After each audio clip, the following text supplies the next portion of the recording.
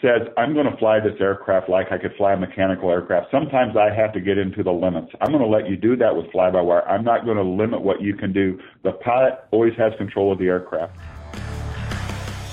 You're listening to the Rotary Wing Show, a show for helicopter aircrew by helicopter aircrew. Each episode, we travel the world to hear from the people that fly and support helicopters, to learn a little bit more about their stories and pick up some tips along the way. If you want to catch up on past shows or see photos from the interviews, head over to rotarywingshow.com. You can also subscribe on iTunes. Just search for Rotary Wing Show and get future episodes direct to your phone. I'm your host, Mick Cullen. You're listening to episode 43 of the Rotary Wing Show. Today you'll get probably the best introduction to the Bell 525 Relentless that you'll find anywhere on the web at the moment. Our guest today is Larry Timich, Vice President, Bell 525 Relentless Sales. Larry has been involved with the 525 for the last 5 years, right from the program's very earliest days. The 525 is Bell Helicopter's largest helicopter to date and weighs in at 20,000 pounds or 9,000 kilos. It has been created off a completely clean sheet design, and it'll be the world's first commercial fly-by-wire helicopter. In this interview, you'll get to hear about the background to the design process and a rundown of the technology and advances built into a whole range of the aircraft systems. If you are joining us from Heli Expo 2016 and this is your first introduction to the show, welcome. It's awesome to have you with us. If you enjoy this episode, just know there are another 42 helicopter episodes that you can go back through and listen to in iTunes or on the website at rotarywingshow.com. Last episode, I forgot to tell you what the helicopter was that was used in the Segway audio for that episode. It was a Russian Mil Mi-26, which, for pure trivia sake, has a max takeoff weight of 6 times that of the Bell 525. Here is Larry Timich from Bell Helicopter to talk about the Bell 525 Relentless.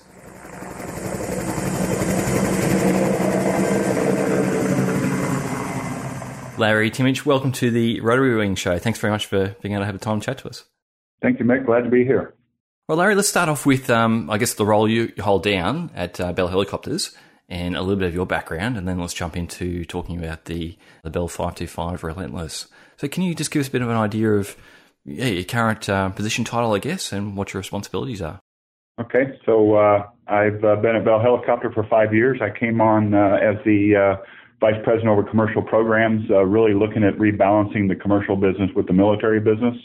With Department of Defense spending we see coming down, we knew we needed to really bolster the commercial side of our portfolio. So the idea when I came on was to really work across the product line, and it was very soon that we really centered on a clean sheet, medium heavy class helicopter that we really needed to bring to the market. We had a lot of new technology capabilities from the military side. So very quickly after I got on board, I transitioned from over commercial programs specifically over the 525. And I've been on the 525 program specifically for last 4.5 years. Within the last couple of weeks, I've actually transitioned into the sales role, Vice President for Sales, because we're really, we're focused on certification. We're getting through testing, and really we're what I call that final sprint to certification. We really need to get the message out to the market of the capabilities of the aircraft. It is something much different than we provided in the past on the commercial side. So there's a lot of value, there's a lot of safety, there's a lot of brand new technology. And when you design a clean sheet aircraft, you want to make sure that you're bringing the right technology that's out there to make a difference in the market. So it is a very important story. It's a complex story. So I'm spending time now talking with customers. I've spent a lot of time in the past talking with customers, but really dedicated to get everybody to understand the value equation and the safety side of the program. So my history comes from, I've been in aviation all my life. I was in systems and structural design at Boeing for many years. I was at Bombardier for many years in customer support and also in program management. So I've seen different aspects of it. I am very, very passionate about the customer. It all starts and it ends with the customer, and that's one of the good stories that I'll talk about on the program. Yeah, looking really forward to diving into some of those things because, seeing it from early mock-ups to then come through and now the flight test vehicles up and pictures like that. So it's, you can really see progress happening there. Just on, flicking back again, just your history. So you did a bit of time on, working on Learjet programs and things like that. you would have seen some pretty specced out or pretty fancy and luxury interiors of aircraft, I'm guessing. This aircraft is designed for all mission segments, so certainly corporate VIP is one of those. Just a little history on our customer advisory panel. Something that we've made sure on this program is we brought in people at the very beginning. We did not give them any preconceived notions about what this aircraft was going to be. We just said somewhere between the future heavy and medium space, we want to design the right aircraft, and all mission segments start with the same basic design. So the starting point for an OGP, a search and rescue, emergency medical, firefighting, corporate VIP, all have a standard basic aircraft. So making sure from the very beginning, it was probably our second meeting in 2011 that we actually defined about 85 kits that we needed to design to make the aircraft successful. And, one of the big kind of the aha moments for me coming from the fixed wing side to the helicopter side, how vastly different every helicopter can be depending on how it's used. So something that surprised us a little bit was how much interest there's been in the corporate VIP, and that's a very good thing. People like it because it has a Bell Helicopter is the only company who isolates all the turning moments, all the causes of vibration at its source on the roof deck, and it makes for an incredibly smooth and quiet interior. And it's honestly, for the class of aircraft, it is a very good-looking aircraft. So a lot of people from a corporate VIP perspective are really drawn to the aesthetics. And then when they look at the safety side, it'll be the first commercially certified fly-by-wire system that has levels of redundancy and integrated vehicle health monitoring that you can only get with a clean sheet technology aircraft. It really does make it for a great corporate VIP aircraft. And, it's a very big cabin, big baggage volume, same as a S92 or 225. So there's a lot we can do with that interior. So we've had some of our interior designers just have a lot of fun putting out, just realms of possibility of what can happen with the aircraft. That's right, because often in the rotary world, you look at these beautiful fixed-wing corporate jets and things like that, and, we're very utilitarian, and it's all about getting the job done sometimes in helicopters. But so, yeah, it'd be interesting to see those come through. But before we jump into the machine, I guess, your role there, it would cover so many of those different sections. Do you have an average schedule? What would be an average day in your life at the moment? I know you're spending a lot of time in the sales and talking to customers, but do you do a lot of travel? Is it mostly remote type work? What would be an average day in the life of Larry at the moment? So right now I've been in the sales roles for 2 weeks, so I'm probably not in what I would call a standard schedule yet, but spending a lot of time working with the sales team to really understand the value equation. We are not designing a low-cost aircraft. We are designing the safest aircraft that we can provide and the lowest cost of ownership, because that's really what it's about. If I buy an aircraft, we're always going to talk about price, but what's it going to cost me to own and operate that aircraft for 10 years? What are you doing to reduce unscheduled maintenance so I have higher aircraft availability, I have lower maintenance cost? What are you doing with, the overall operational requirements of this aircraft, minimizing the amount of spare parts and ground support equipment I need? So really getting that message out both internally to the sales team and with customers. So really understanding and getting the word out on the value equation, helping the marketing team, understand that and get that message out so people can really understand it. It's a good story. It's a true story, and it's how we design the aircraft. And I think the more people understand how we design the aircraft, because we have done it much different than we have in the past. So right now, my first couple of weeks, I'm spending a lot of time really internalizing with the team, getting to know the team better, certainly working with some customers, have a lot of trips lining up. Heli Expo in Louisville, Kentucky is next week, so be meeting with a lot of customers there. We'll have our flight test vehicle 2 there, which at this moment is actually flying to Louisville, Kentucky. So it's going to be very exciting for a lot of our customers and the market to see the real aircraft for the first time, and it's a good opportunity to talk about it, show them real systems on the aircraft, and really explain what is so vastly different in the design of this aircraft from conventional mechanical control system aircraft. Okay, Larry, let's jump into that story then. Let's start with the name. So, people are used to, 212, 214, the numbers and things like that. And now we've got the 505 and the 525. Can you talk a bit about the numbering scheme and then the settling on the name Relentless? It's probably not as orchestrated as you might think. Actually, to name this aircraft, it's gone through a lot of kind of early development conceptual names. It was called at one time Project Renaissance, and it was called Project X. And when we got to the point where we got internal approval to go forward and we were going to go to a public launch, we knew we had to come up with a name and a numbering scheme. Obviously you got to go through all these trademark reviews. And so what we did is, like everything we've done on this program, the mantra of this program is everybody integrating, everybody working together, where it's our suppliers, our team, or our customers. So we went out to our team and we asked everybody to submit, what could the number be for this aircraft? What could the name be? And we got a huge list. And actually after that, it was just starting to go through them and find the ones that, from a trademark perspective or used on something else, that we could come up with something that we know we could go out there and put a trademark on it and put it on our aircraft. So the 525 and the Relentless name came from that process of going out to the team and the team submitting those ideas and then just working through the legal process and find one that we could use for the aircraft. Okay, Larry, you spoke about a couple of roles. So obviously, from the outside looking in, the offshore oil and gas platform type work seems like a really big demand for it. You spoke about some of the corporate work and things like that. AME roles and things like that, is it getting too big for AME roles, or is it still going to be aimed at aero medical evacuation side of things? Probably most of it is a good sized aircraft. It's, for the emergency medical, it's, except in some type of a heavy SAR where you have emergency medical capability on board, it's probably not going to get a lot of just straight emergency medical. Transporting from a helipad on a hospital to an accident is not this class of aircraft. This is a 20,000 pound aircraft, but certainly there will be EMS capability, I think, in some of the government SAR configuration for sure. So it's going to have that aspect probably in a much more capable aircraft.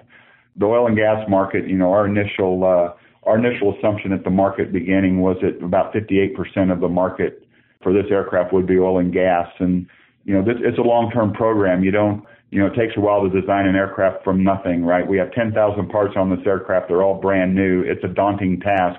We really designed this aircraft for the long term, and the business case that we put together 4 years ago is just as viable as it is today. The long-term oil and gas, the market's going to come back. You don't really pick that short-term insertion point where you put the product in the market. You look at the long-term viability. And we didn't design this aircraft for what we need today. We designed it for what the customers need in the next 10, 20, and 30 years. So we didn't want to start with something that was old technology. We wanted to meet all the latest, certification and operational requirements. So, our initial assumption was about half of the aircraft would go into oil and gas. A third would probably go into search and rescue. It's a fantastic search and rescue platform. It just has a great cabin layout, cabin size. We can extend the cabin back into the baggage bay, which is 128 cubic feet, so it's huge. There's just a lot of capability.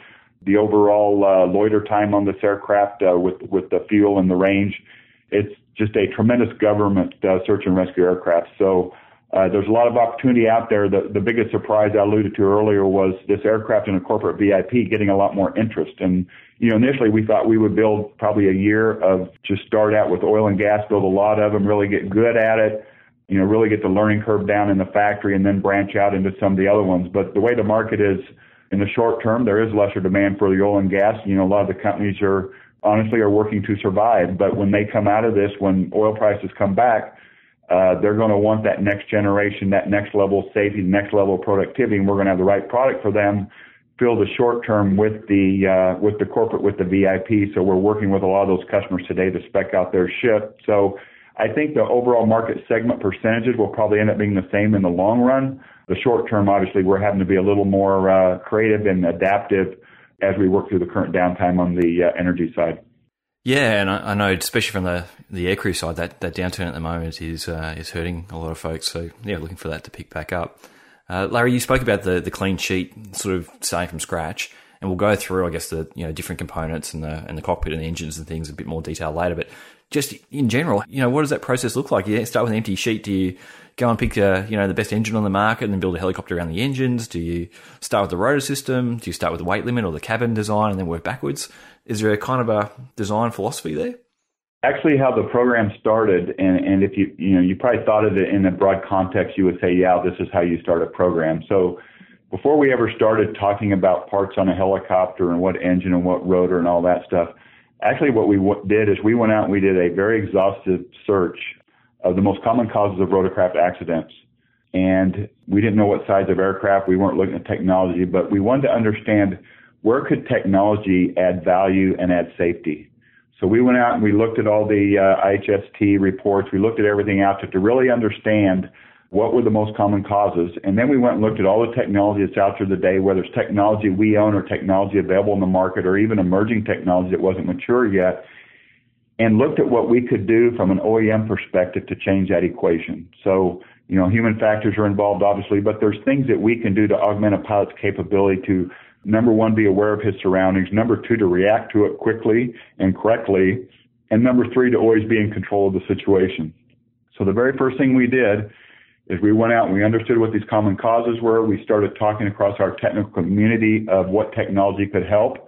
So we defined kind of a technology platform that could be translated basically to any aircraft of what were the new technologies that you can only, the best technology, the one that really make a difference, can only be integrated into an aircraft when you start from the very beginning. They're not things that can necessarily be added on. So we really started with a list of these are the technologies that we want to bring forward, whether they add safety, they add reliability, they add cost of ownership improvement, economics, proactive maintenance. There's a lot of knowledge capability, 100% digital aircraft. That was really the starting point. We kind of had this list of these are the technologies that everything has to earn its way on the aircraft. There's no new technology on this aircraft just because it's cool and it would be nice to have. Everything costs money. Everything weighs something. Everything has to have a value.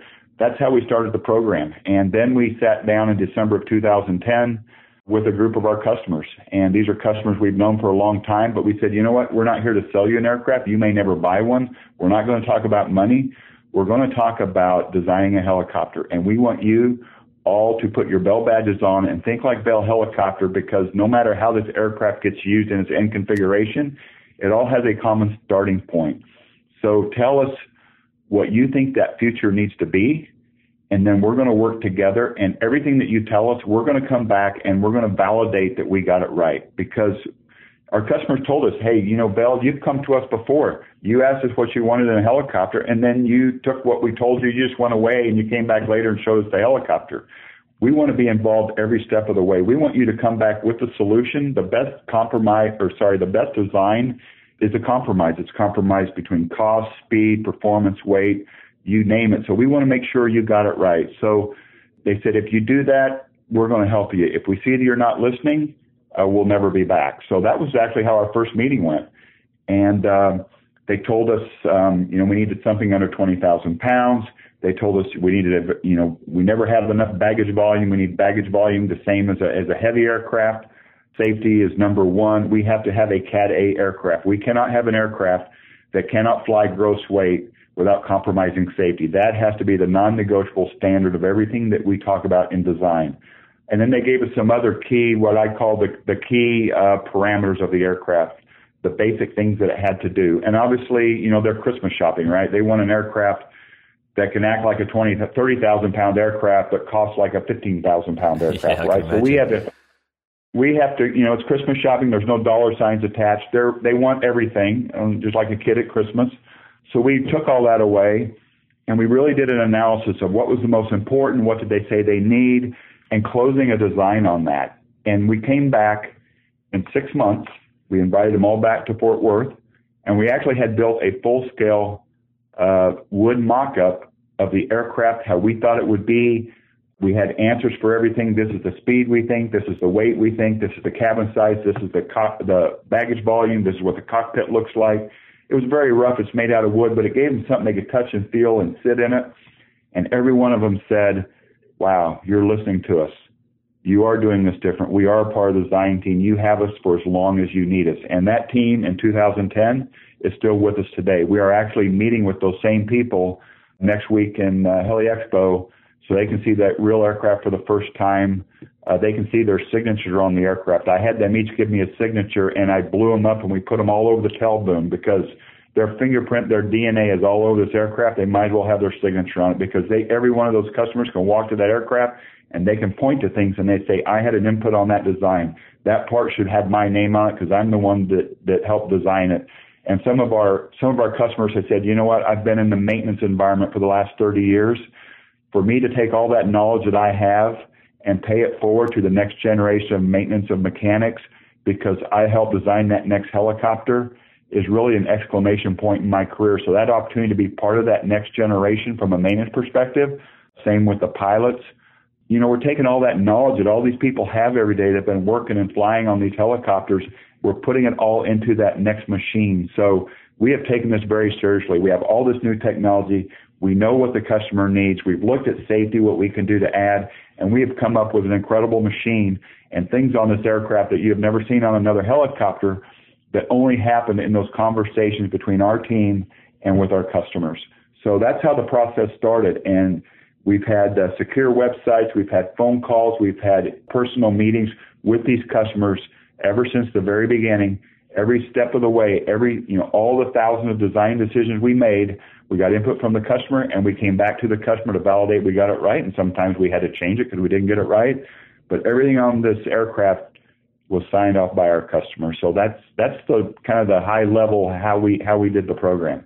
Okay, because I saw the signatures on the tailbeams on the photos, and wasn't sure if that was like the people who physically built that machine were kind of writing off on it. But that's I guess that's similar too. So that's the external team. Larry, what about the internal team there at Bell, and I guess the add-on programs? How many people roughly would be involved in not only just obviously the building, but the actual design process for the 525? At program peak, we've been bouncing between. We were probably around 300, then we went up to 500. We're probably around 400 people right now in all aspects of the team. We've done a lot of things different on this team, and actually we sat down at the beginning as an internal team of what are we going to do different. If we're going to be better, we're not going to be better because we want it more or we're smarter than the last team that designed the helicopter. We fundamentally have to do some things different. We actually came up with a list of things that we want to do different. So you don't get a program done quicker by doing it faster. You compress it, you make mistakes. You do it by being more concurrent. So if you look at how, we designed helicopters in the past, the engineer would design it, he would throw it over the fence to the procurement guy saying, go get the part. He'd throw it over the fence to the manufacturing guy saying, go build it. He'd throw it over the fence to the support guy saying, go support it, figure out how to maintain it. We brought all those people to the left. We put them all in the room at the very beginning. We had A&P mechanics actually sitting in our design room with a toolbox with a standard set of tools. We had manufacturing people there. We had our procurement people there and our engineers there, all working together, putting all the requirements for performance, for maintenance, for build, everything, loading it into the system from the very beginning. So there were no handoffs. There were no misinterpretations. Everybody got their say from the very beginning. Everybody was part of the process. Every engineer that designed a part knew where and how it was going to be installed on the floor, and he knew where and how a mechanic was going to access it, return it to service, or replace it. That's probably the biggest fundamental change we made in terms of how we work as a team that has changed how we design helicopters at Bell. Every program since then, the 505, the V-280, has used that same process that we used on the 525, and that was a fundamental shift. Because, if you do everything serially, you hand it off, you're going to miss things. Things are going to get misinterpreted. You're never going to have the optimal design if you don't find out later what it takes to maintain or access it. So we built a lot of, we would have designers actually build additive parts, stereolithography parts out of plastic just to go over to the A&P mechanic's bench and pull out a wrench and see if he could get a wrench in there. The first time I had an engineer come in my office and say, what would a customer want in this situation? I knew we had them. And we spent a lot of time taking engineers and doing what I call a day in a life, where they would go out and they would spend a day and a night with an offshore operator flying on that helicopter during the day and then working on that helicopter at night with the maintenance guy riding a bicycle out in the field with a flashlight on his head, working on that helicopter at night so it can fly again the next day. And they just had no clue how the product was that they were using. So it was about connecting the people. One of the first questions I was asked when I came to Bell is, how do you get engineers to design what the customer wants, not what the engineer thinks they want? My answer was pretty simple. Every engineer wants to design the right product, but they're data-driven. They're not going to listen to the marketing guy. They need to see for themselves. So connect the engineer with the customer, with the maintenance guy, with the pilot, so they can see for themselves how they can use the aircraft, what are the issues with the aircraft, and how I can do it better. I mean, there's simple things on an aircraft that, thousands of A&P mechanics have probably complained about.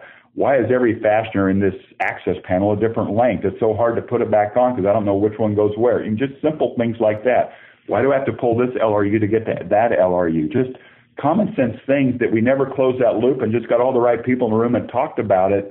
All those kind of learning experiences and conversations have been part of this design process to give us an incredible product that we have today that we would never have had without those conversations. Wow. Okay, there's a lot goes into it. Okay, I'm just I'm conscious of time, and I know that the audience for this will be really keen to hear the the technical bits and the things that actually fit inside the helicopter. So let's dive into those things. And I know some of these figures are still in flux as flight testing happens, but can you just give us some rough figures for people to wrap their heads around in terms of speed, range, endurance, weight, those sorts of off the shelf stats? Sure. Yep. So this is a 500 nautical mile aircraft. That's kind of the knee of the curve. We can fly 9 passengers in a fully configured, heavily configured OGP aircraft. One of the things our customers told us, don't measure performance in, pretend, an aircraft with no kits and perfect Boeing winds. Measured in real world, measured in ISO plus 20, a hot day, measure it in a fully configured aircraft, measure passengers with baggage, so everything we've done on the performance side, nobody else does it. We've measured everything in what I would call real world numbers. So when we designed this aircraft to fly 500 nautical miles, that's an ISO plus 20, that's in a fully configured aircraft, and we can fly 9 passengers 500 miles. We can fly over 16 passengers 250 nautical miles. So it's got a lot of range to it. It has 4,500 pounds of fuel on it. It has a lot of range. And even if you don't have to fly that far, what a lot of our offshore operators are saying, you know what, right now I have offshore alternates. I don't like that. But with this kind of fuel capability, I can have much safer. I can have onshore alternates. So it gives me that capability even though I don't need to fly those 200, 300 nautical mile missions. So we initially had targeted our B&E at 165. But we're going to greatly increase that, I believe. We've been flying, I'm not going into some numbers, but we're flying well over 190 knots. Even today, we flew faster today than we've ever flown. This aircraft's incredibly stable. It just wants to fly. We were looking at long-range cruise at 140. We already bumped it to 145. The aircraft we're just finding out that the rotor is incredibly stable. This aircraft just wants to go. We don't even know how fast it'll go, but we've exceeded Mach 1 on the blade tips already. It's just doing phenomenal. It's a very capable aircraft, and the pilots just love to fly it. They've been flying the simulator for 2 years. We have an engineering simulator where we've really tested out the whole system. They said the aircraft flies better than the simulator. So it's just been a dream to fly. The aircraft is just exceeding all of our expectations, which is a really good thing from a program perspective. Absolutely. Okay, let's jump into the heart of it. So the engines that drive this is the General Electric's CT7. And, I mean, this is fitted in a huge range of different airframes. So can you tell us a little bit about, I guess, the engine? What was the decision behind choosing it? Was it, was it proven off the shelf? There was parts available? What was the thought process for the engines? So you're right in the comment you said earlier. You really pick an engine, you design everything around it. You want to optimize the engine. So actually, when we were talking this class of aircraft, we had some engine options, but there's only one supplier name that our customer advisory panel actually mentioned by name, and that was GE. They said, we have to have the GE CT7 engine because we know it has great SFCs. It's a known entity. It's a very reliable engine. We know how to maintain it. That needs to be the engine. So for the class of engine that we needed for this aircraft, our customers picked that engine, and then we designed the rotor disc to get to Cat A capability. We designed everything around that engine. 1,800 shaft horsepower. The CT7, the 2F1 is the designator for this engine because that's the unique interface to our systems and our airframe. But it was really our customers that picked that engine based on the class of helicopter, and it's proven to be very, very a good choice. And I was amazed that before I put these questions together, I did a bit of research on bits and pieces, and the amount of airframes it's in, like everything at the moment, like the civilian version of the S70, the S92, the 189, the H90, there's some Super Cobras, it's going to be in the 525. Like it just seems like it's almost industry standard engine. It also helps with, being used on that many platforms. It helps, we're not just designing a new aircraft. We're making sure we're going to the next level from a maintenance support perspective. So having an engine like that is used on a lot of platforms around the world really helps with part and maintenance availability to all of our customers. So that's a good thing. So we want, ultimately at the end of the day, it's about our customers being successful. And it takes a very good platform. It takes the right parts and it takes the right maintenance and technical support. And having an engine like that is out there, that is known in the market, other products flying it, just helps that equation towards customer success. And Larry, is there an APU? What's the start process with that engine? Is it power pack separately like a hydraulic accumulator, or is there another start process? This aircraft has an APU, and it was originally driven by a customer design requirement where they said they needed cabin cooling without blades turning. So we actually had two choices. We could go with a clutch in the drive system, or we could go with an APU. We looked at cost, we looked at weight, we looked at reliability and maintenance, and we also looked at added benefits of auxiliary power with the APU, and the APU became the right solution for the customer. So it's basic on the aircraft. It's a Honeywell APU. It's an APU that's got millions of hours on it. It's on Cessna Citation product. It's on Bombardier product. It's a very good, very reliable APU. Very easy to troubleshoot and replace. It has its own separate access door on the back of the cowl, and that's our baseline solution for that design requirement. And you said it was a digital aircraft, so can mechanics basically walk up to the machine, plug a laptop in, and then pull off all the engine data, or is it is it back to base reporting? What sort of electronics? How does it actually interface with the rest of the aircraft?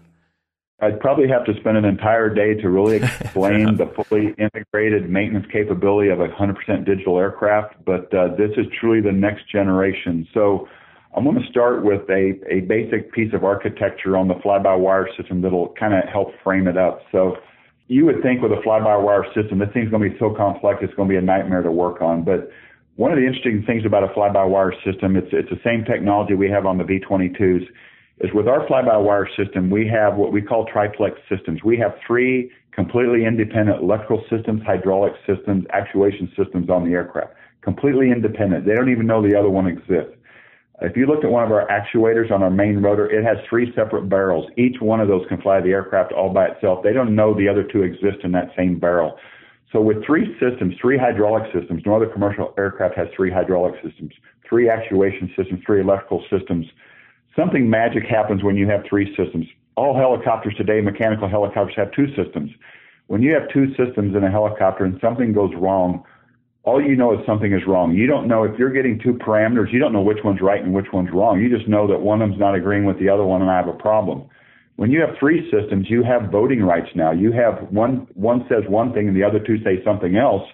You know that the two saying something else, that's the answer. That is what's right. You know which one's wrong.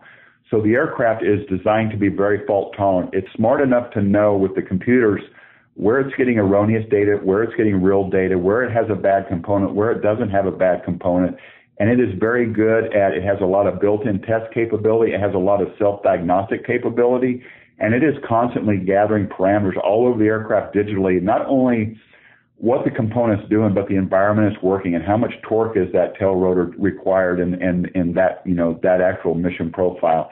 And then we don't stop there. We take all this data and we have the capability to manage the data. If it's a very critical maintenance failure, you obviously have all your CAS, ICAS messaging, everything you need for the pilot to safely fly the aircraft, but it can also transmit some of that maintenance data off the aircraft via SATCOM back to the home base. If I'm flying an aircraft and I'm heading back and I got a hangar bearing to start and trend into the yellow, it's not bad yet, but it's starting to trend that way.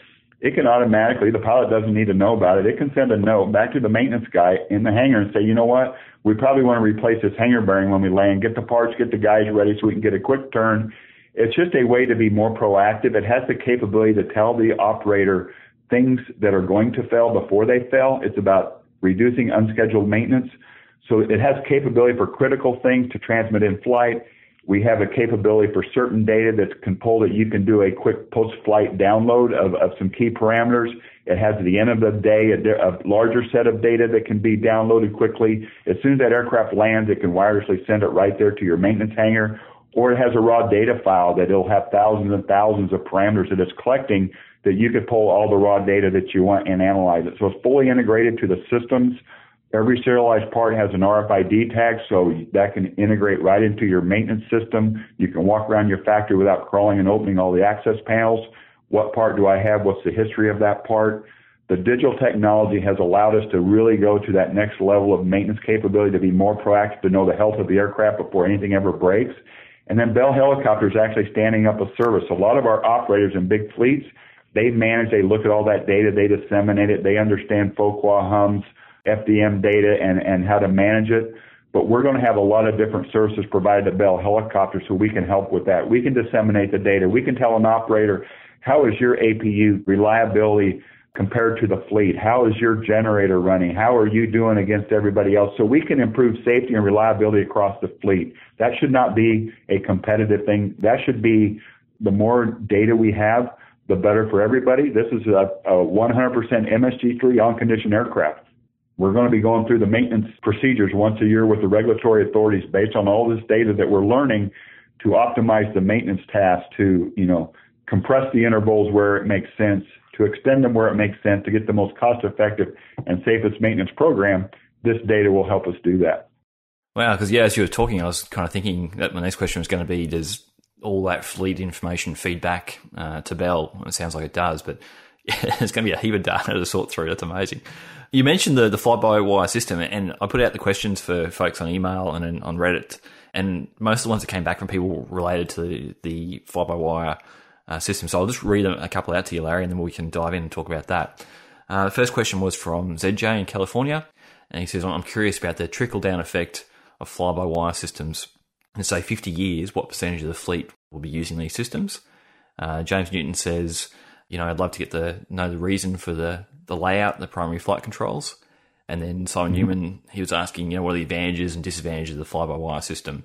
And there's one here from Gordy who's talking about the setup of the controls and then how that relates to, I guess, vertical reference flying. So if we tackle it in broad terms, and then we can come down to anything that we miss there. Yeah, can you take us through, pilot sitting in the seat, the controls, and then the fly-by-wire system up to the actual control surfaces? Okay, so we do have a completely different cockpit, and it's not just to be cool and different. It really is about functionality, safety, awareness, situational, awareness in the cockpit. So with the G5000 cockpit, we have actually touchscreen computers in the center pedestal. So it's the first aircraft to have tactile interface with the aircraft itself. So the whole design of the cockpit, we call it the Arc Horizon Awareness, Reactive, and Control, is really around getting the right data to the pilot when he needs it, augmenting the pilot's capability, give him good viewing. So there's a lot of things that you may not think intuitively add to that, but I'll give you some examples. So better over-the-nose viewing can be achieved by moving the pilot's seat closer to the flight deck. Moving the cyclic between his legs allows us to do that. We can do that with an electronic system. So he can see over the flight deck much easier. It also then gives him the opportunity now that he can touch the MFDs, the PFDs much easier. He can touch all the touchscreen control for all the non-critical data. We have solid-state circuit breakers in this aircraft, no moving parts, so there's no big mechanical circuit breaker panels in the cockpit. All his circuit breakers are right there on that pedestal under glass. He can collar them, he can pull them, he can do everything he can like on a mechanical system. All his radio tuning, his navigation is all there. And we call it touchscreen, but in reality, it acts like a touchscreen. It looks like a touchscreen. When you touch it, it looks like, it shows you that you physically touched it. But in reality, we have an IR field across there that makes it act like touchscreen, because if you're flying in cold weather and you have gloves on, touchscreen doesn't work. So we've designed this for the helicopter with an IR field that looks and acts like touchscreen. So the layout of moving the controls to the left and right, having adjustable armrests, makes it much more comfortable. This is an aircraft you're going to be in for 4 or 5 hours. You need to be comfortable. You don't have to have a hand between your legs holding a cyclic. With fly-by-wire, there's so many capabilities, and it's, one of the things we did very early in this program to get people to understand is we built a marketing simulator so people could fly it. I can explain to you some of the differences, but until you fly it, especially if you're a seasoned pilot, it's like everything's turned upside down. Less is more. When I want to control the aircraft more, I actually control it less. But before I explain all that, the first thing I'll say is our philosophy for fly-by-wire is what I call the Boeing methodology, which says I'm going to fly this aircraft like I could fly a mechanical aircraft. Sometimes I have to get into the limits. I'm going to let you do that with fly-by-wire. I'm not going to limit what you can do. The pilot always has control of the aircraft. I'm going to let you get into the limits. And you know what? If I have to get into the power limits, there's probably something happening outside that I need to be looking at.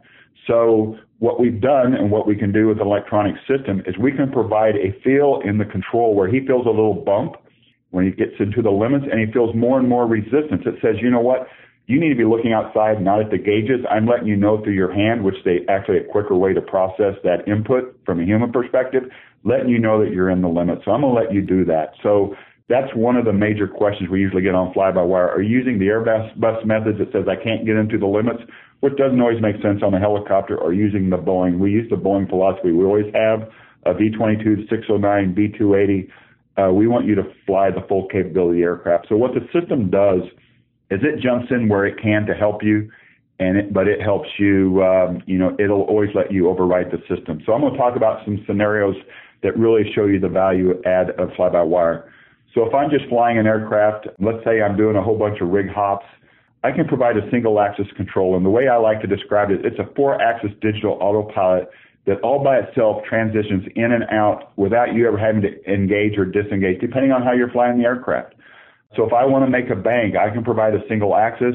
I don't have to do anything with the pedal. It's going to hold everything. If I only provide one input, it's only going to change that input. If I'm flying around a rig in degraded visuals and I'm trying to find a whole limb, the last thing I want to worry about is what my altitude is. It's going to hold that altitude for me so I can focus on looking out the window, getting the aircraft safely in. So even when I'm flying the aircraft, if I put an input and let go of the controls, it's going to hold my last input until I provide another input. So I can provide a single, I can provide multiple inputs. It's going to hold my last input. It's only going to change the input that I give it and whatever axis that is.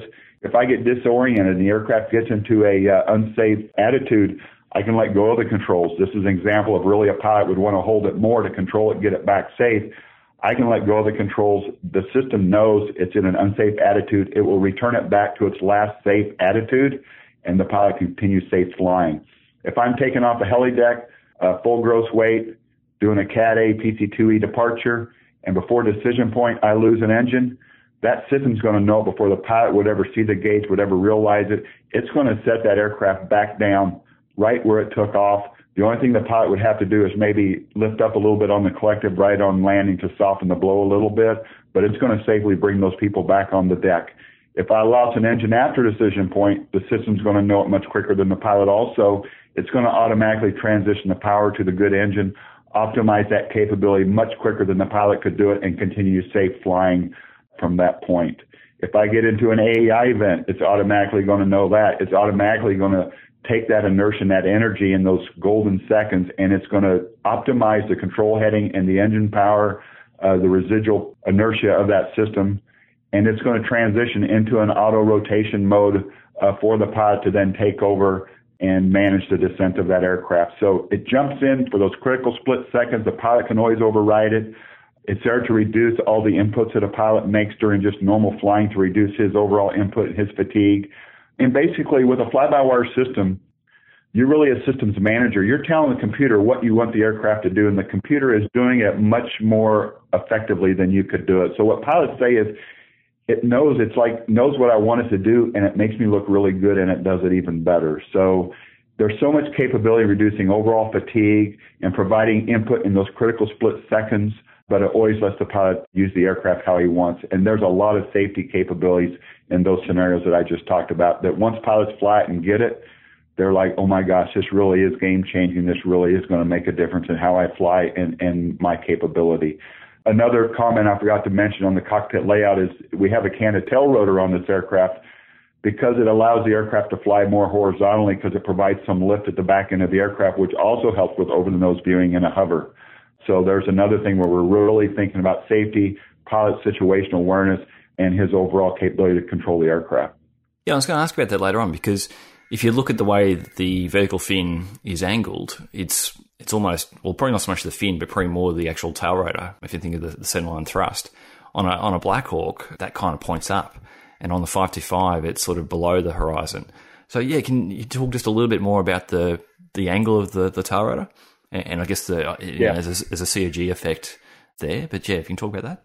Yeah. So I mentioned the hover. It helps us hover horizontally, but it broadens our CG envelope. So some aircraft, if you're only partially filling the aircraft, you have to put people in assigned seats. With that additional lift at the very back end of that tail boom, which is very long because we have a 55-foot rotor disc, it provides, with that little angle, it provides additional lift at the back end that broadens that overall CG envelope. So it really helps with the loading, so you're not limited in your loading across that cabin.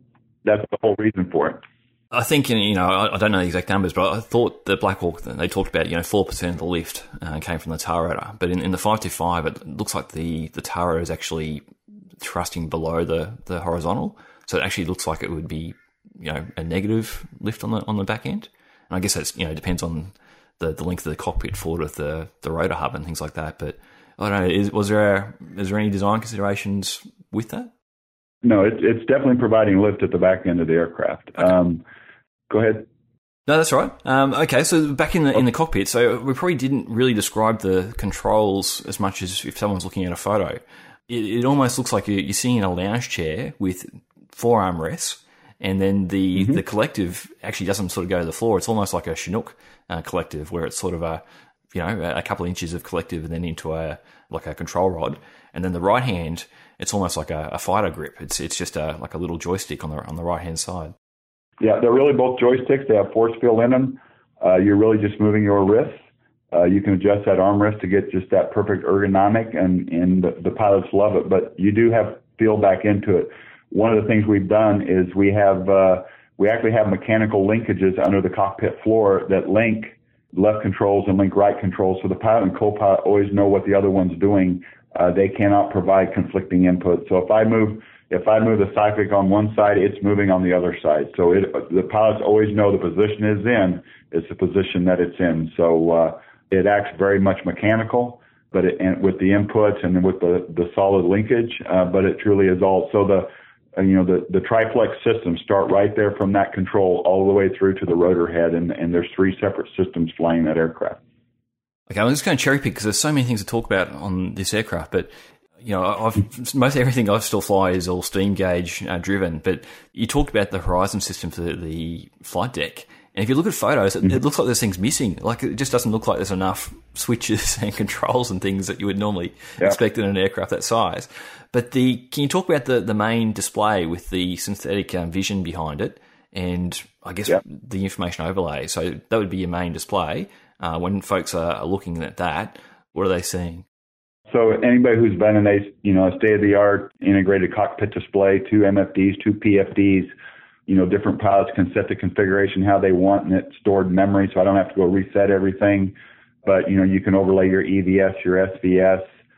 Everything is it's really where integrated systems are going is providing the critical data to the pilot when he needs it. Right? If I'm getting to the limits, it's going to pull up that indicator.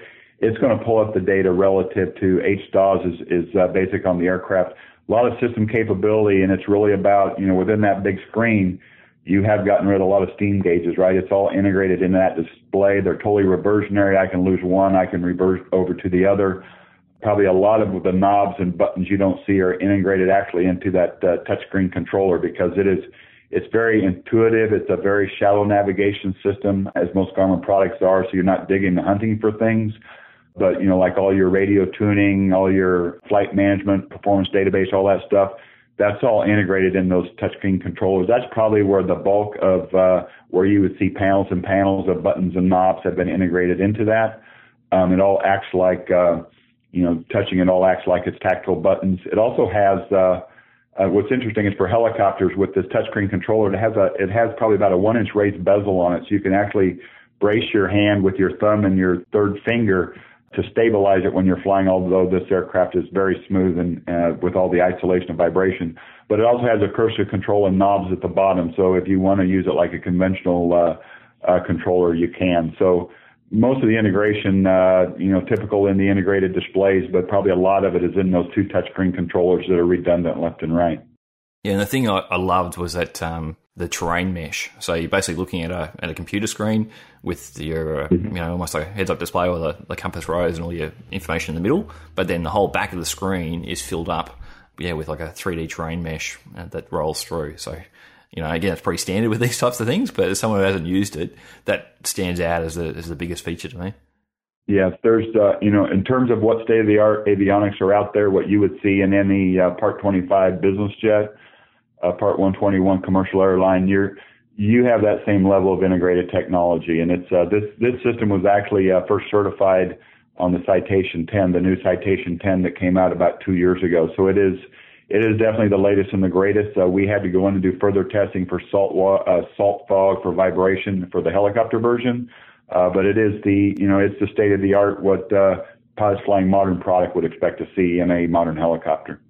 It's, nice and shiny. And again, from an aircrew point of view, there's, lots of cool tech to play with. In the time we got left, I'm just going to quickly see if we can cover maybe the main rotor system, the tail boom design, and then some of the, I guess, the crash or the airworthiness type features. So the main rotor system, it's a 5-blade, which I think that's a first for Bell, possibly. Yes, it's our first articulated hub 5-bladed rotor.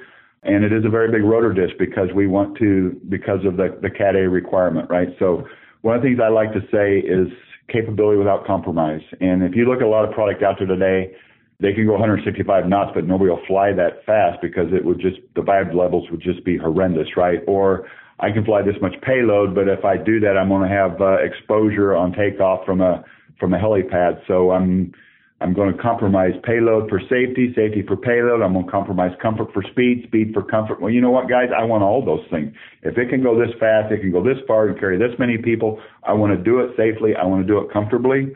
So that was really part of that design in that whole rotor disc. So going with an articulated hub, 5 blades versus 4, it would seem that the more blades, the more components, the less reliable, the more maintenance.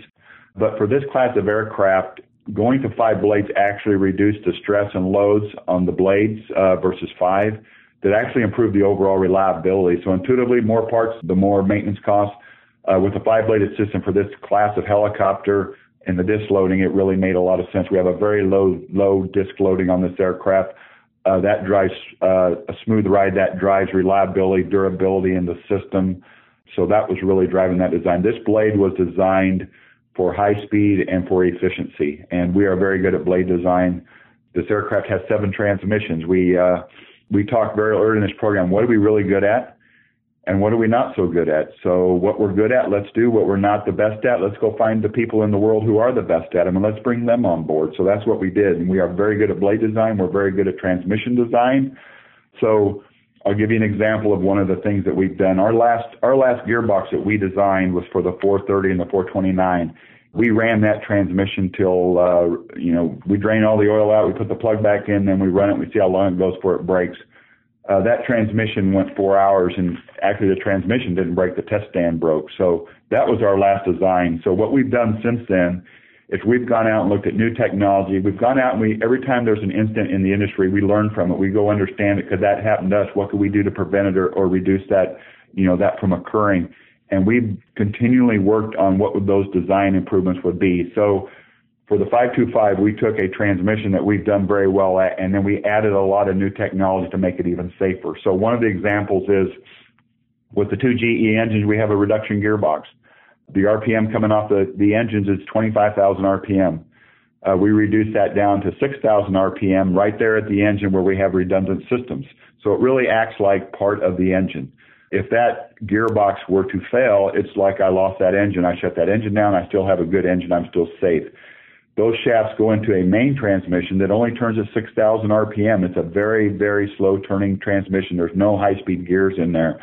It's really made for robustness, for durability. We've done things like, it's called isotropic super finish. Every gear looks like it's got a mirror finish on it, and they're beautiful, but it's really about, in a loss of lube event, holding on to every molecule of oil that might, still be clinging to those gears. And the smoother that finish, the more likelihood it'll hold that residual oil and not fling it off in droplets. So we provide a little gap between our gears. So in a loss of lube, those gears expand with heat. They don't start fretting each other. We mounted the oil cooler right on the transmission. All the lines are integral to the casting, so no lines can come loose. There's just a whole list of things that we've done in these transmissions to make them safe, to make them reliable, to make them durable. We've used a lot of magnesium, but there's been magnesium corrosion in the past. It reduces a lot of weight, but we can't have corrosion. So what we've done there is we went out with a new alloy called EV31A, which has no trace elements of iron, which we come to find out is what caused corrosion in the past. But then we didn't stop there. That bare EV31A is more corrosion resistant than aluminum, but we went on top of that and we put a coating on it that's actually molecularly bonded to the surface of the magnesium that's called Tagnite, and we added a hard enamel over that called Rock Hard that looks like a hard enamel, almost like on a bathtub. So There's a lot of titanium, a lot of composite in this rotor system, and it's about reliability, it's about maintenance, it's about environmental protection, and about having a safe system. So there's everything we've done in the past that we're very good at. We've taken the next step in technology on the rotor system and on the drive system. Man, there's some smart engineers out there. That's it sounds like stuff from the space programs. Okay, Larry, let's go with the tail boom then. Now, often you'll see on old Hueys and things like that, they'll have the the strakes, like two metal plates basically down the length of the tail boom on the left hand side. And the idea again there was to try and get a bit more performance out of it. But when you look at the 525, like looking at the tail boom, it looks pretty normal. So the design changes must be fairly subtle there. But can you talk about the design there and what you're trying to achieve? Yes, absolutely. It's actually one of my favorite stories because there's actually some newest technology on this tail boom that no other helicopter in the world has, and we've actually patented it.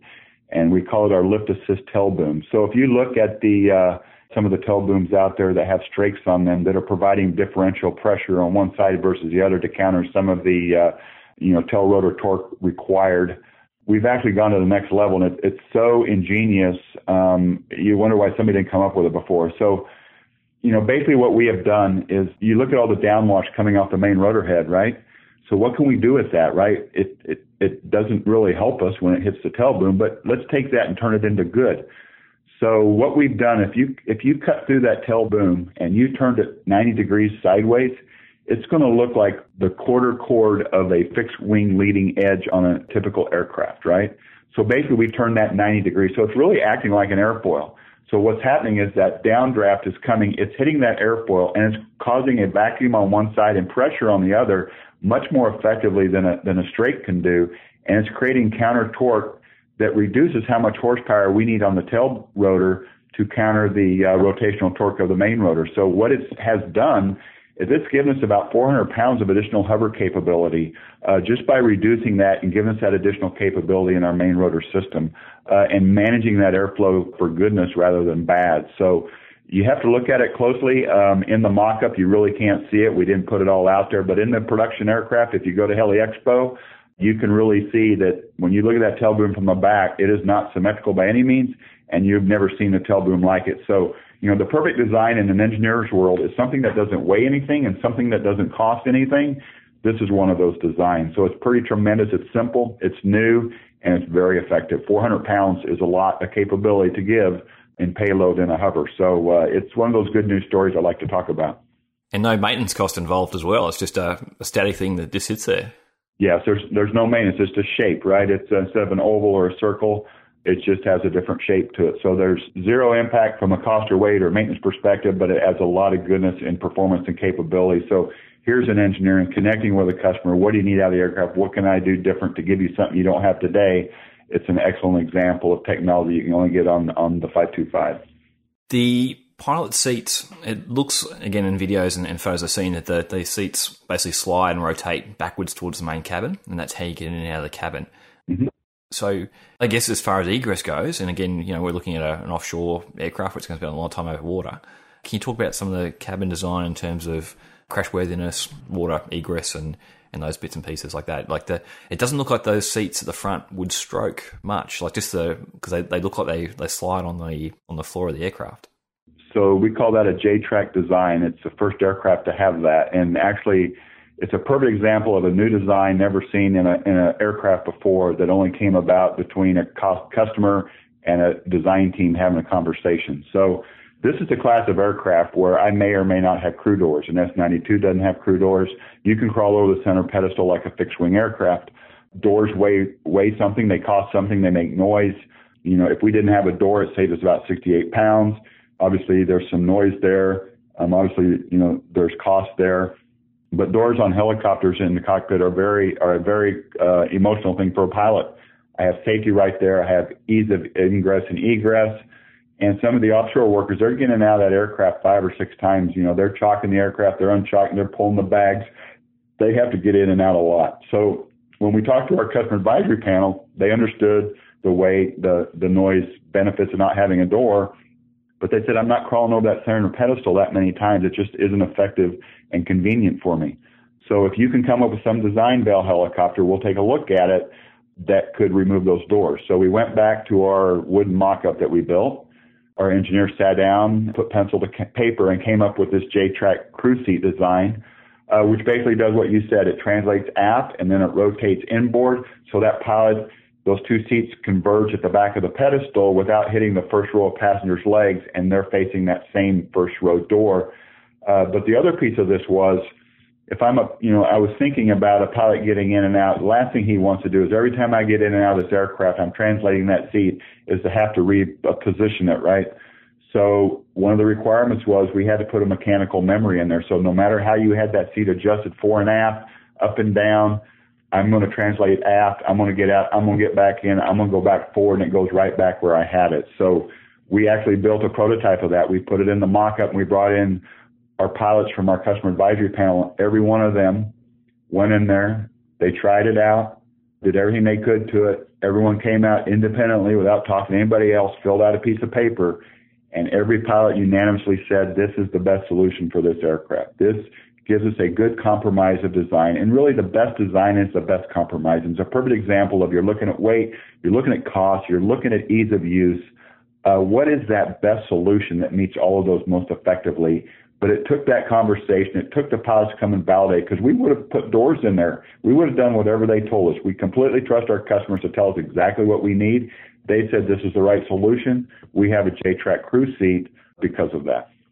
Okay, and in terms of crash or energy absorption then, you've got like a tricycle undercarriage, but then do the seats, I guess the passenger seats would probably have a stroke room underneath them. Do the pilot seats then stroke as well? Yes, all the seats are attenuating or crash attenuating. We have designed this for, crash worthiness, basically from the ground up. The entire contour of this aircraft is made out of composite. We have some very big aluminum machined lift frames in the aircraft.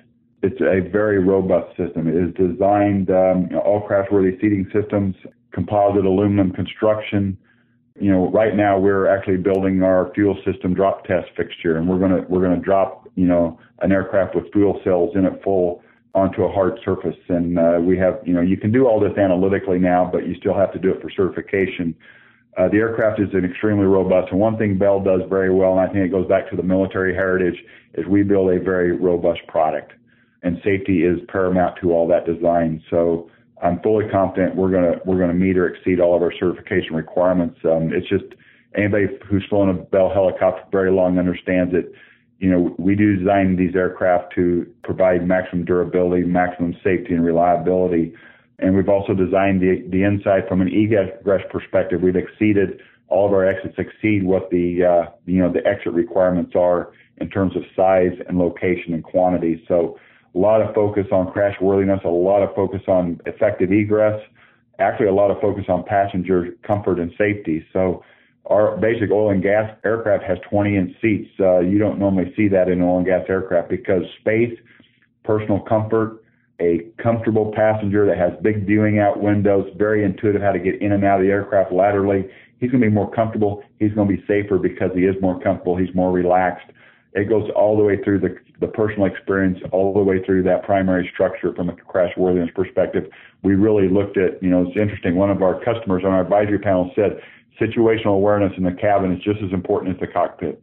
Those passengers need to know where they are relative to space, how to get in and out, have their own little personal space. They're not crowded in there. They can get in and out very easily. That's going to make them safer. The aircraft was designed from that safety perspective for crash worthiness, all the way from the primary structure all the way through to the seat and the egress for those people. So we have this brand new helicopter. You said earlier there is 10,000 new parts in the design. And there's also new systems for the pilots to get their heads around. And not only for the pilots, we've got maintainers and the ground support staff to get used to it. So what is going to be the process to get everyone that's involved trained up and ready to operate the 525? Let's go ahead and talk a little bit about training. And training is very important because, like I said earlier, it's not just about a new product. It's a next level of support. It's the next level of training. So I'm going to touch one piece on support, and then I'll talk training. So with this aircraft, we're actually offering I can see people hesitating. Wow, there's all this new technology. Sounds really cool. But you know what? If I'm going out, and you can equate it to, most people don't go out and buy an aircraft like this personally, but you can equate it to a vehicle. If I'm buying a vehicle with all that new latest safety technology, comfort technology, reliability, ergonomics, I'm buying it because all that stuff is new. It's important to me, but it's got to work, right? It's no good if it doesn't work. So I'm just assuming the reliability is going to be there. So with any new clean sheet aircraft, 10,000 brand new parts, there's always a concern. Well, is this aircraft going to be reliable? How mature is it? Obviously we go through every piece of testing we can. But one of the things we're offering on this program, just to get our customers to understand how confident we are in design, we've had a systems integration lab running for 2 years, testing out the entire, I call it Aircraft Zero, that replicates every system on the aircraft. We're throwing faults in the system 24 hours a day to see what the aircraft does, how does it respond, what's the pilot see. We have matured this product much more than we've ever done in any other product. We are standing behind it to the point that we have a customer advantage plan for this aircraft that says from tip to tail, you can pay an hourly rate and everything's covered from a maintenance perspective. So it takes out all that concern about, is there initial upfront maintenance cost because it's a new aircraft? It also, it levels out the expenses for aircraft ownership. So from a business perspective, I know how much it's going to cost me every flight hour very easily to put that into your business analysis. So there's a piece there on the maintenance side that adds a lot of peace of mind and really shows that Bell is standing 100% behind their aircraft. And the aircraft we're flying in flight tests are proving to us that the capability, the reliability that we designed is there. So going into the training side. So the one thing that we're doing, this is a Part 29 aircraft, we have to go through an operational evaluation with the cert authorities. So we're going to have a simulator ready by the end of 2016, a full flight simulator. And we're going to go through with the training curriculum and with the simulator to validate through the cert process that it fully represents the real flying aircraft. So we'll have that full flying simulator available for our customers well before we start delivering product.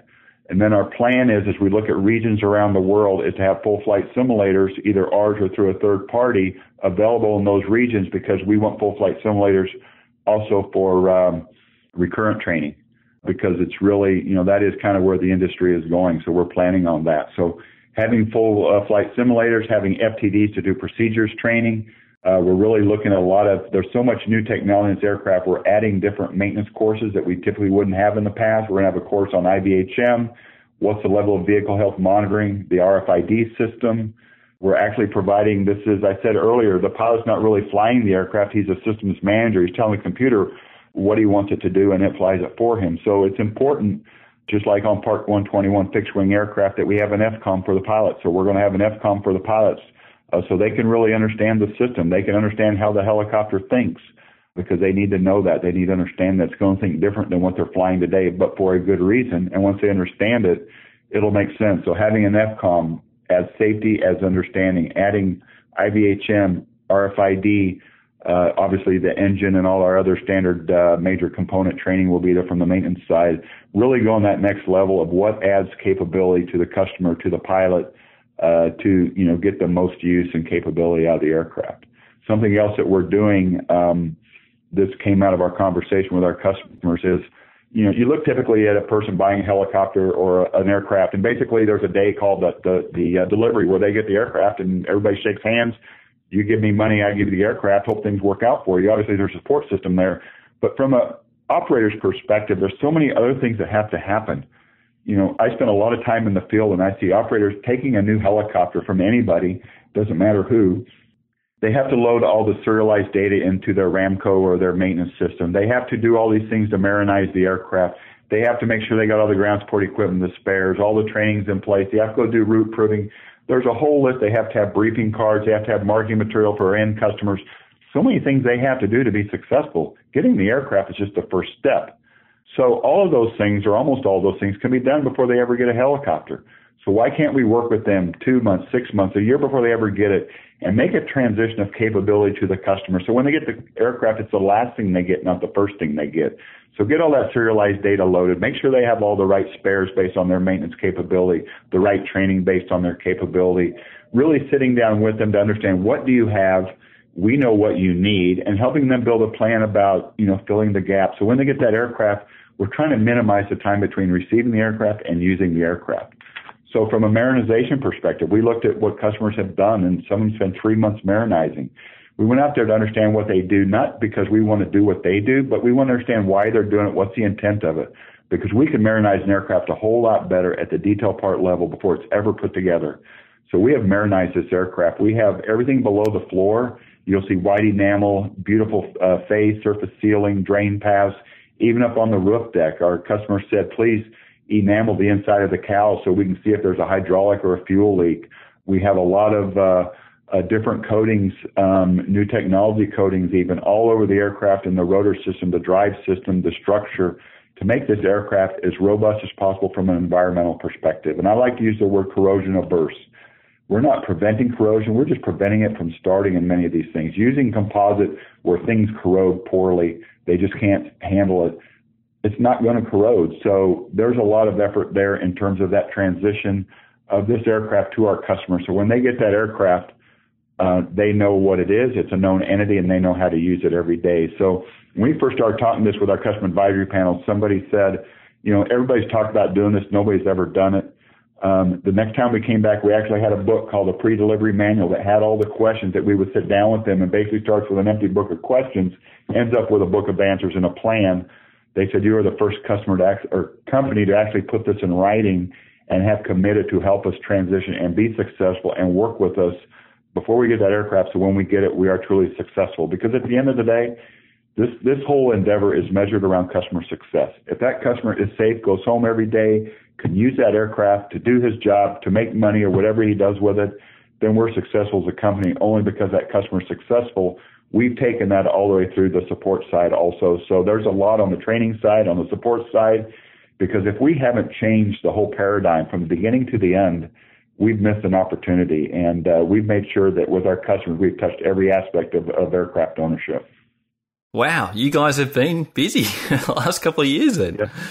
And it's very much, and I guess as things mature as well, it's not just delivering an airframe anymore, it's the whole system that sort of goes along with that. As you said, even down to passenger cards and making sure they got the right, ground handling equipment in the hangar there ready to go.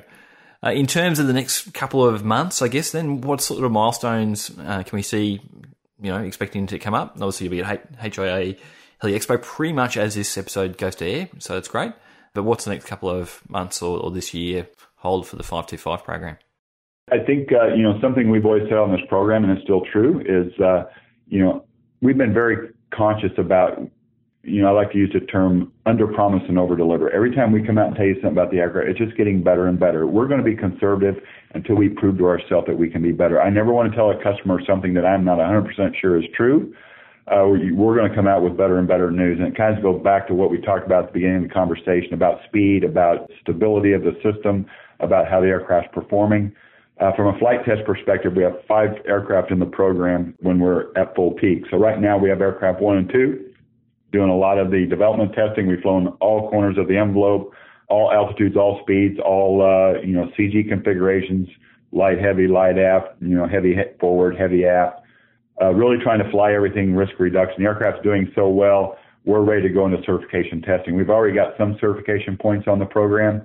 There's one thing, the analytics on that are available today are incredible. We've taken certain flight test scenarios and we've done those previously in our predictive models, and it's just uncanny how close they were to the actual what we saw in the aircraft. There's so many variables in something like that. It's amazing how close they got. So we're ready to go into certification testing. But one of the things you have to do truly in flight tests is you have to see how the aircraft performs, how it handles, what the drag effects are. And typically on every helicopter program, you kind of play with the surfaces a little bit. We're playing with different beanie sizes, a little bit different tweaks on the cowl shape to see if we can get a little less drag, a little more optimal performance. Everything's flying beautifully, but, this is our chance to get it even a little bit better. So kind of the engineer's dream to tinker a little bit. But we're very close to finalizing that to our production configuration. And once we do that, then we're going into with fully cert testing. So FAA's on board. 2 aircraft flying today. We'll have our 3rd aircraft flying here in a matter of 2 or 3 weeks. It actually comes out of paint on Monday. And then it'll actually be aircraft 3 will be our load level survey aircraft. It's very heavily instrumented. That aircraft probably will go up to Canada to our Mirabel facility to do that. And then later this year, we have our 4th and 5th flight test aircraft, which will have all these kits that I talked about that we can certify. So one will be really look like an oil and gas aircraft. The other one really looked like a search and rescue aircraft, and get all those kits certified also. So a lot of the cert testing getting very soon to start, and then getting into those kits certifying and really get through, really in terms of the test points we're flying per flight hour, we're really ahead of our plan. It's not, everybody likes to measure progress on a flight test program by flight hours, but that's really a guess in efficiency. And the aircraft has been so stable and mature, we're just getting through these test points with a lot less flying than we need to. The aircraft is available every day. The aircraft's flying well. We're going out. We're flying the test cards. We're coming home. We're doing it again the next day. It's actually going extremely well because the aircraft, honestly, is very mature, very stable. I'm excited to get it out in the market. Yeah, it definitely sounds like it. Sounds fantastic. Is there anything for the sort of, the aircrew audience, I guess, that would listen to the show that we haven't covered that you want to, I guess, fit in the end or stress? Yeah, I think I covered it all. It's always fun to, it'd be nice to have a pilot here talking about it, but the pilots just love to fly the aircraft. It is, I talked to the pilot today that flew a speed that we hadn't flown before, and I said, what a feeling to go home and say you did that today.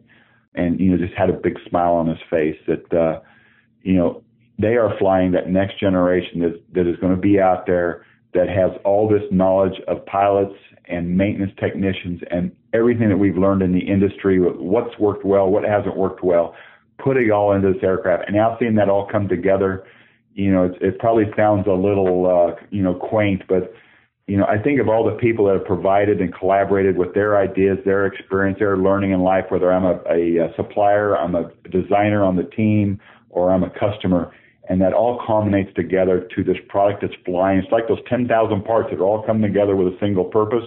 For that pilot today flying in that aircraft with that single purpose and what he was able to do today that he's probably never done in his life, that's a very personal thing, and I think this product is very personal to a whole lot of people that have been involved with it. So it's very exciting for all of us, and I just can't wait to get out so other people can make it personal too. Fantastic. Well, look, Larry, thank you very much. It's a great insight into the aircraft and the program, and I can't wait to see more of them out and people can get up close and have a look at them. So thanks very much for your time today. All right. Thanks for the conversation. I enjoyed sharing the message, and hopefully people can get to the Heli Expo and see the real aircraft. So I'll be there, and it'd be great to talk to anybody who can come take a look.